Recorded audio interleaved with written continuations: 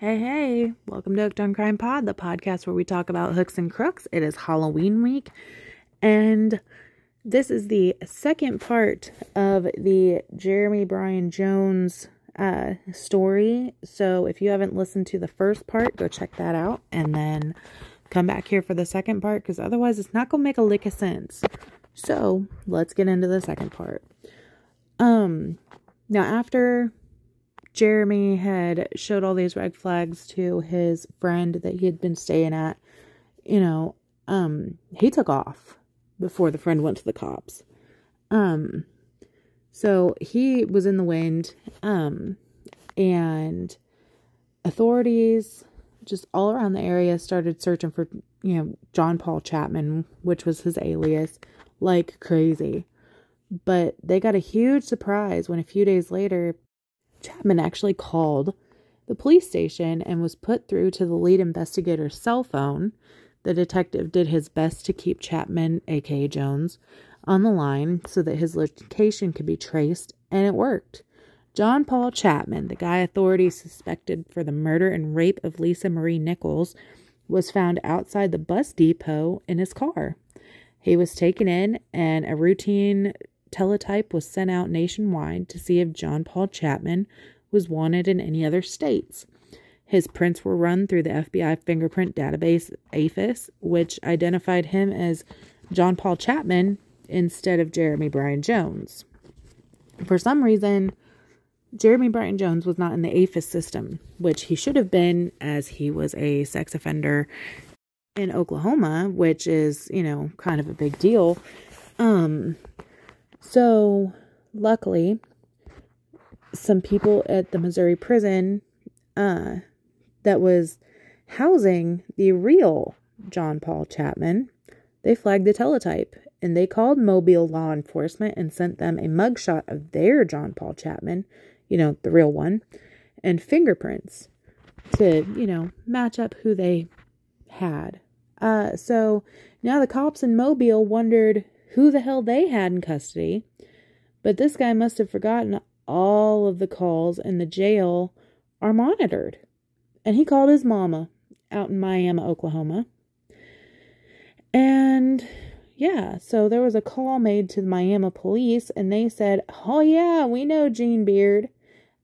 She has a son who flew the coop on some outstanding warrants out here and sent out his rap sheet. The rap sheet for Jeremy Bryan Jones and his prints and his mugshot." And Mobile PD checked it against who they had in their lockup. And come to find out, of course, it's Jeremy Bryan Jones, not John Paul Chapman like they thought. And then, another thing is not only had he called his mama and called her from the jail, another stupid way he had called someone was he called Vicky Freeman, his old girlfriend from Georgia, that, and he told her, he said, "Hey, I found a good job in Mobile."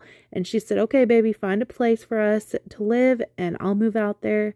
Because this gal still had it really bad for Jeremy Bryan Jones, even though she only knew him as John Paul Chapman. And the thing that was super epically stupid about this guy is he had called Vicky on Lisa Nichols' cell phone. Yeah, he called her from Lisa's phone. But poor Vicky, she had a hard thing going when it came to who she knew as John. She had called the cops about, physical and sexual abuse he put her through, but she dropped the charges every time because he was always sorry. And she loved him, flaws and all. She was a victim of the abuse he gave her. And she would say that he was the love of her life, the love you only find once in a lifetime. And she had vowed to marry him even after he had been convicted for all he had done.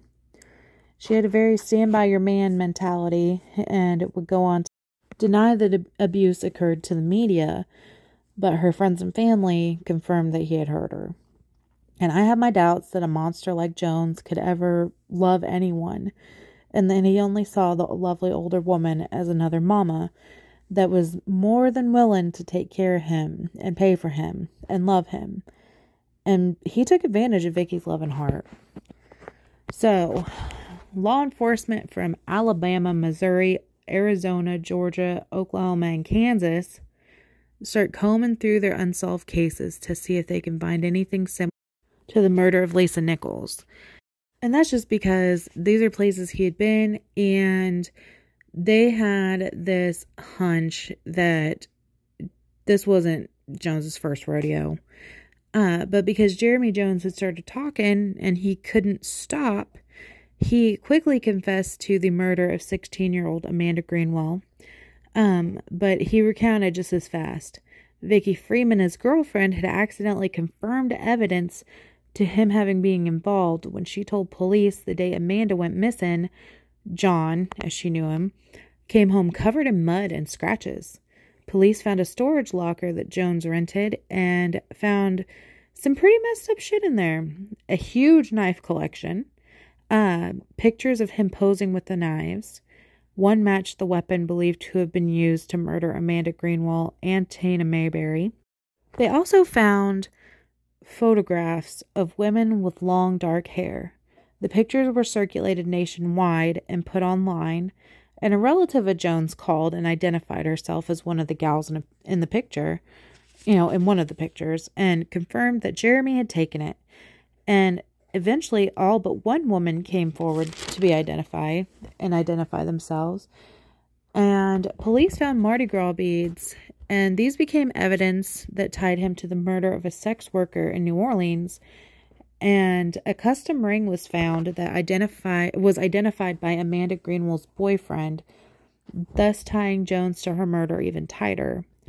Georgia officials charged him with Amanda Greenwell's murder, and when he confessed to killing Tina Mayberry that Halloween night, he didn't realize that police had found a knife of his that was similar to the murder weapon that had been used.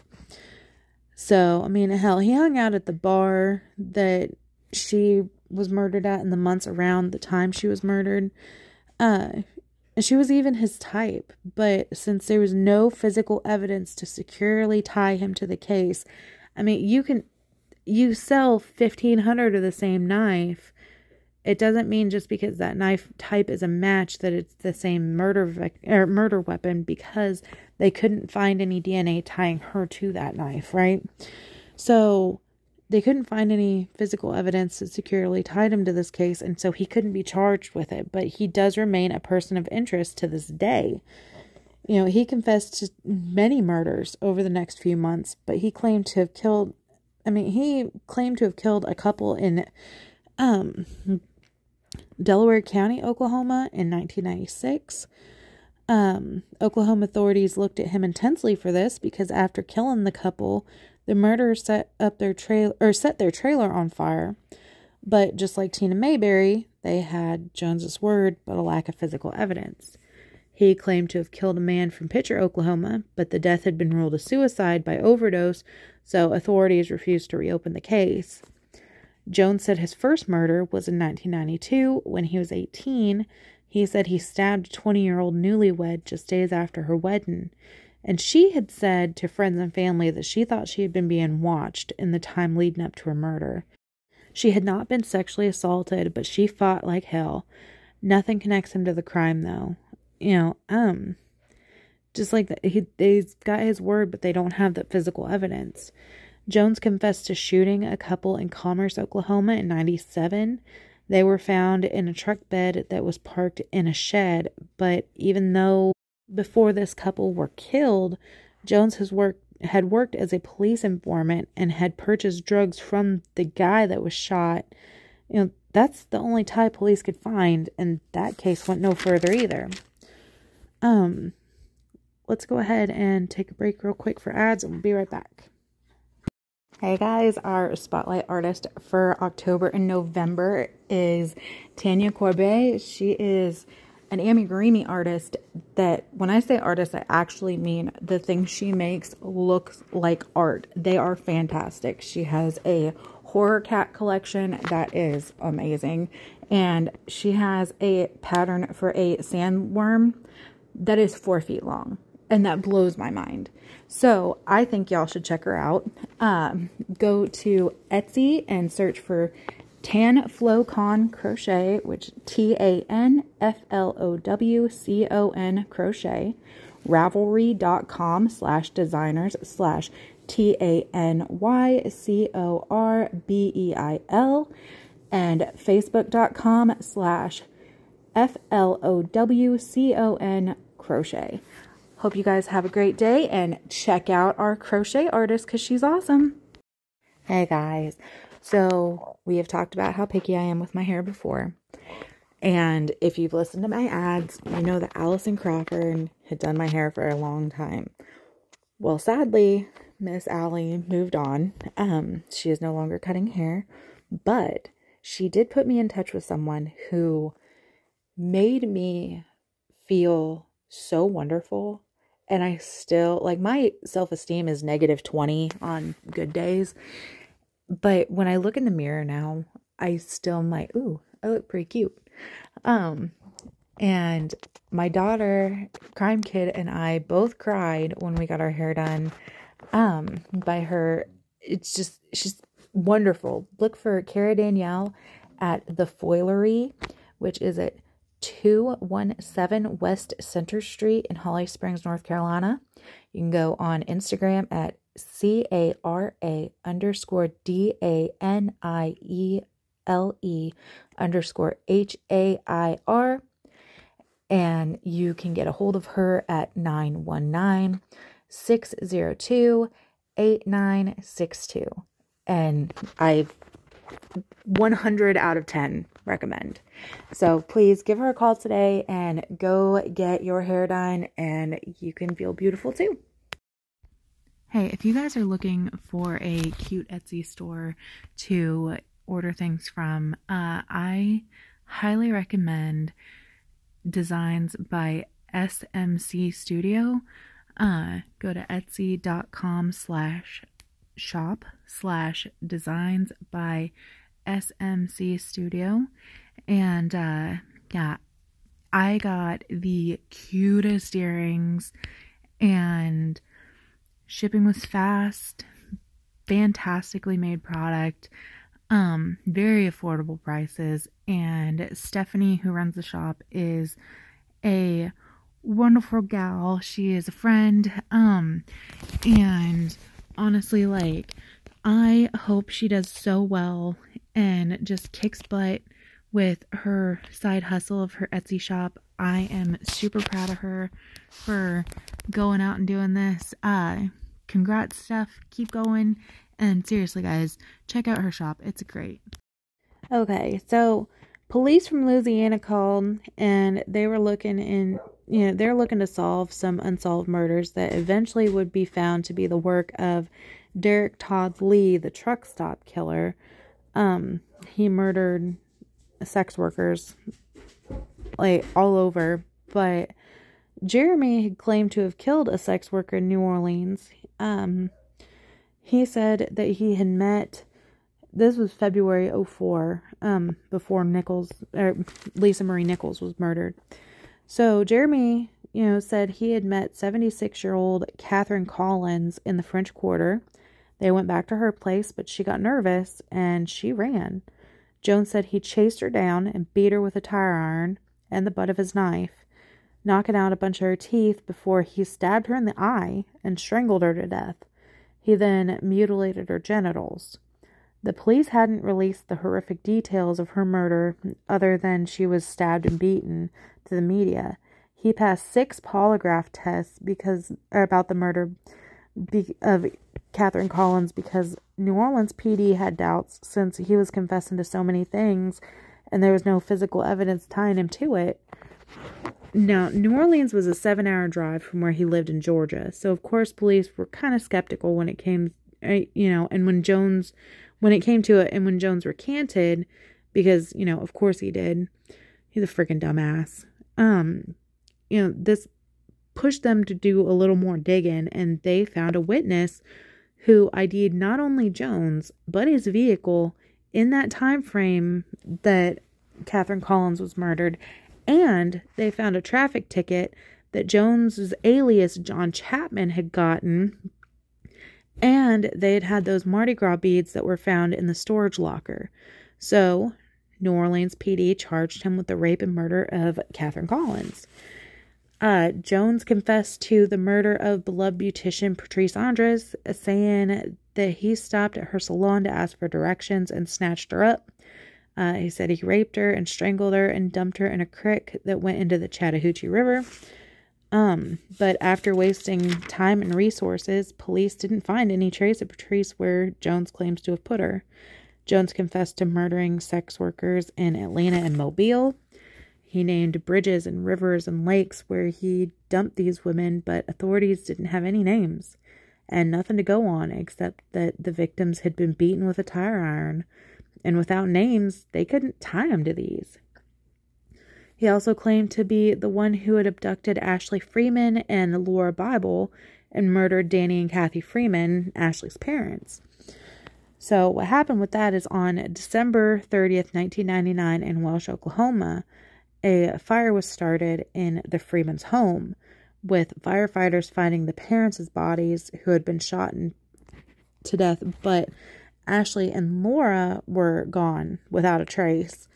In June of 2018, a man named Ronnie Busick was charged, and it's suspected that him and two buddies, Warren Welch and David Pennington, they murdered Danny and Kathy Freeman and kidnapped Ashley and Laura. Pennington and Welsh had died, but a woman who had lived with Welsh came forward and said that she had found photos of the girls who were tied up and gagged, and they looked real thin and sickly. Police believed the three guys held the girls captive while they raped and tortured them, and supposedly threw them into a pit in Pitcher, Oklahoma. But by the time this gal came forward, those photos, which would have been a fantastic piece of evidence, were long gone. Now, Jeremy's story is Jeremy said he murdered the Freemans for a friend over a drug debt, and the girls came running out after he had set the fire, and he said he kidnapped them, raped them, and murdered them, and discarded their bodies in a Kansas mine shaft. And countless man-hours were wasted exploring his claims, and, once Welch's girlfriend had eventually come forward, a bunch of ex-girlfriends and acquaintances and old friends of theirs had come forward as well, and they backed up what she said, with over a dozen people having stayed silent over the years about what they knew and what the three men had said they had done. These people had been threatened and were terrified, so they hadn't felt safe enough to say anything. Busick has he had held up the court proceedings with his failing health, and his defense lawyers asking for a full mental evaluation. But finally, in 2020, he pled guilty to the first-degree murder of Danny and Kathy Freeman, torching their home, and the abduction of the girls and their presumed murders. He was sentenced to 15 years, with 10 to be spent in lockup. Sadly, the girls' bodies have never been recovered. And in October of this year, in 2021, just a couple weeks ago, a search was conducted in the root cellar of a home that David Pennington once lived in. And he's one of the deceased suspects. And heartbreakingly, it was just another dead end. And so the search for the girls' remains continues. And I hope that one day the families can find the girls and give them a proper burial. And I hope that the families can find some sort of peace. But back to Jeremy Jones. In 2004, Jeremy Jones would have been considered a viable suspect, with what he said, although he was lying through his teeth. Jones confessed to the murders of many nameless sex workers and 13, people that he named that had unsolved cases. In April 2005, Lisa Nichols' daughters petitioned the Attorney General in Alabama to take over their mama's case because they were tired of waiting. They wanted that criminal trial to start. So the Attorney General, Troy King, he took the case, but it was viewed as a publicity grab for his election. He wanted to get reelected.